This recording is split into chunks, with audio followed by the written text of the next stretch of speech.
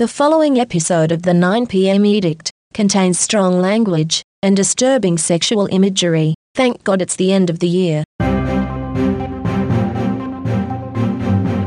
Thursday, the 31st of December 2015. Malcolm Turnbull is the saviour of the union movement? Well, let me say to the Labor Party, the only political outcome of the adoption of this report would be a stronger union movement. A union movement which more workers were likely to join. A union movement which the members of that union movement would have more confidence in. That's about as much as I can cope with on New Year's Eve. This is the 9 p.m. Topsy Turnbull land. Yes, indeed, it is New Year's Eve. There's just a few hours of 2015 left.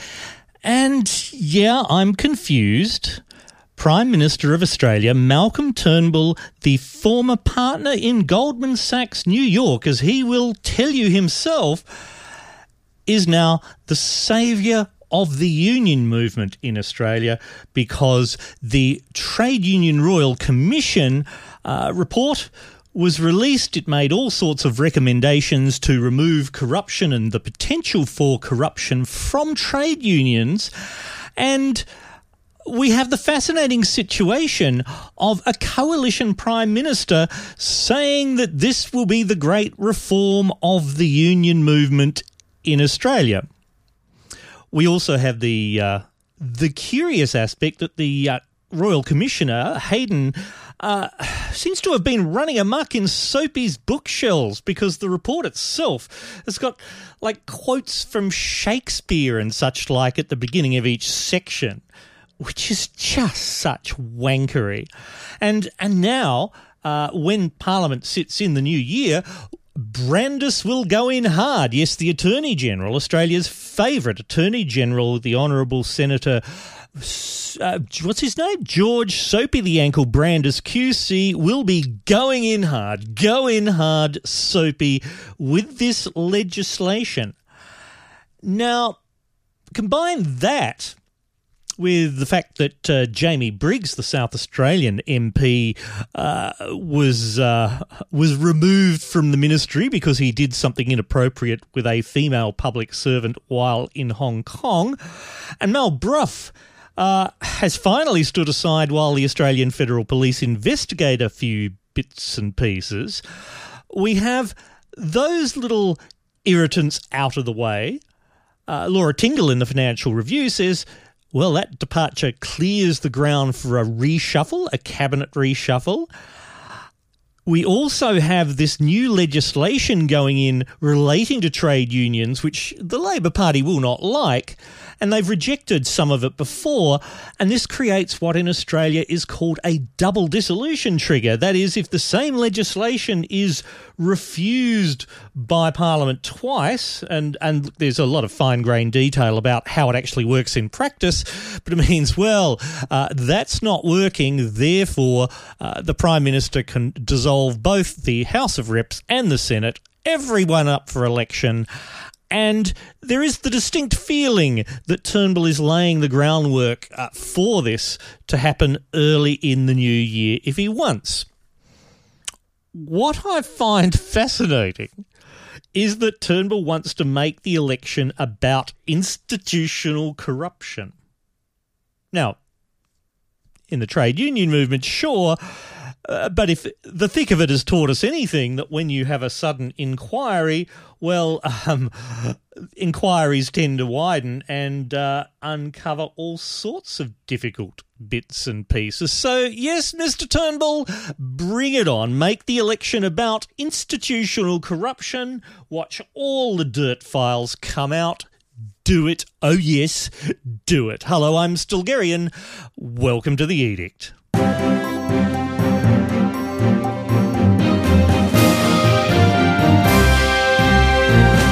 Now, as you know, this podcast is made possible by you, the listeners, through your subscriptions and one-off contributions. And I'd very much like to thank you for all of your support during the year. There's no one new to acknowledge this time, but what I must do is offer a brief apology. I had intended to wrap up all of the sponsored content for the 9pm Urgent Hardware Refresh in this episode, and yet as it approaches New Year's Eve, I'm not in a ranty mood. I'm actually in a quite reflective mood. And that, plus the fact that my timelines were screwed up a bit by having my credit card or my MasterCard number breached by some cyber criminals and emptied just before Christmas. So I've been rushing around having to pay for everything in cash by taking cash to it, and also having to pull back on some plans because I've got to wait for the bank to retrieve my money from the cyber criminals. So I'll wrap all that up in an episode early in the new year. I really think it would be poor form to push it tonight. New Year's Eve is a time for reflection. So that will be coming up soon. Also, I think next year my plans are to look at doing something like the Public House Forum once a month, and I've got to work out how that works in terms of the funding for this podcast. So there'll be more about that in the new year. But I can hear an aeroplane overhead. I'm going to play the theme and get on to the next segment.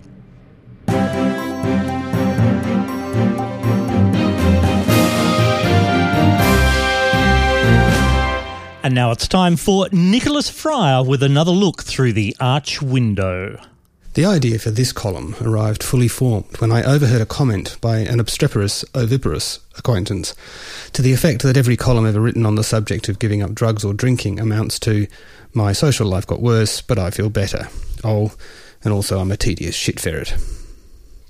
Now, it just happens that I achieved the requisite level of shit ferretry because I haven't had a drink for 6 months. I gave up taking illegal drugs years ago, not because of any desire to clean up my life and make every day count, but because I'll just explode if I hear the lecture about not weirding out the kids by dancing naked on the garage roof any more fucking times.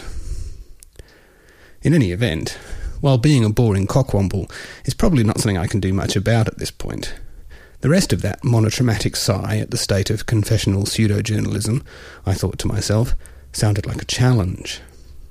In addition, Still suggested that in this last glance through the arch window for 2015, I might like to do something appropriate to the season. Maybe a look back over the year sort of thing. The trouble with that is that the year, like so many, has largely proved to be a disappointment. Probably the highlight was the spacecraft New Horizons' famous photograph, proving that Pluto is not so much a planet as a giant emoji, a discovery probably second in its significance to its confirmation that there's still not a single world in the solar system on which Bill Shorten has any chance of being elected Prime Minister. But nostalgia isn't the only currency at year's end. For many people, 'tis the season to be sozzled, which also makes it the perfect time for teetotalers to indulge in another holiday ritual, boring one's friends and relations with tedious anecdotes. So here is my wincingly honest soul-bearing on the subject of how my life changed when I booted the booze. Because things did change. My whole perception of the world around me underwent a profound alteration. It takes a while for the full effects of such a life-changing decision to make themselves plain, and different things came into clarity at different times, in some cases with a surprising suddenness. For example, for a couple of years I'd suffered from a persistent hallucination that the Prime Minister of Australia was a bizarre, Cronenberg-esque latex puppet whose grasp of English was restricted to about a dozen words, and who spent most of his time talking fluent Gibbon. Imagine my reaction when, one day, a few months after my last drink, he just snapped into focus, as a glib, middle-aged man, as obviously comfortable with the language as any late-night infomercial exercise machine salesman. He even looked different. I was so surprised I collapsed into the nearest chair and carefully checked my wallet. The worst thing about being sober is, of course, that you're not drunk, which you feel most acutely around people who are. I've heard non-drinkers say that drunk people are boring. It's true that people without personalities do not get any more interesting when they drink, and so it's fair enough for sober people without any personality to point this out. The main thing I noticed, though, as my last hangover transitioned from caution to nostalgia, is that drunk people are just amateurs. They fart-ass around, falling over fences and knocking over bins. This is bullshit. If you want to destroy the neighbour's property, you need a person who can remember where the chainsaw is and can start it without injuring themselves. It's all very well stumbling into their bins at 3 a.m. Those fuckers are made of impact-resistant plastic. To do appropriate amounts of damage to a wheelie bin, you need accelerants, an ignition source, and a bit of forward planning. This is not a task to entrust to a person who's temporarily forgotten how to work trousers.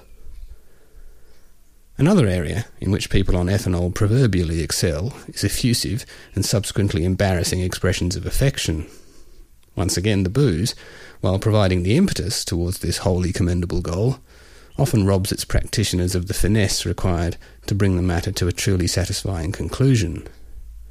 Committed drunks will notoriously tell you that they love you, but even if they then fail to fall into the swimming pool, the attempt usually goes no further, because those are all the monosyllables they can remember, and they're not going to try for words with a high degree of difficulty in their condition. In contrast, sober people can be much more effective, because they've retained the judgment that allows them to hit the precise note of slightly creepy over-familiarity that'll have the most entertaining effect. No man with 2 bottles of bubbles under his belt is going to retain the panache required to approach a male acquaintance, tell him to take his trousers off, and offer to show him an amazing trick involving a litre of detergent and a live oyster. But done well, the effect can be astonishing. Well, no man at the parties I get invited to, anyway. And that's enough. Enough bum jokes, dick jokes, and the like for 2015. To everyone who's bothered to listen in the course of the last year, my apologies. To anyone who's smiled, my thanks. To anyone who's laughed out loud, well, seek professional help, obviously, but it would be gratifying to know that I've made at least one person's coffee come out of their nose. Happy New Year to you all.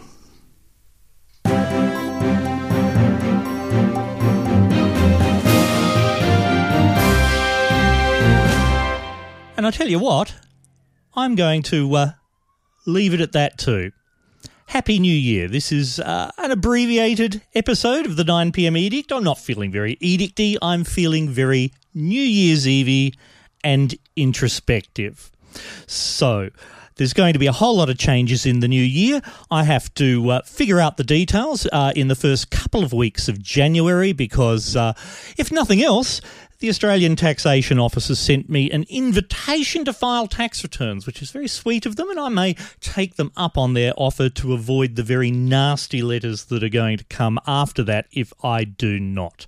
But I'll be juggling the kind of funding for this podcast, for Corrupted Nerds, for other bits and pieces, and dealing with some of the other things on my plate. I hope your new year is very good, and here we go. We can hear the theme music in its full glory. See you next year.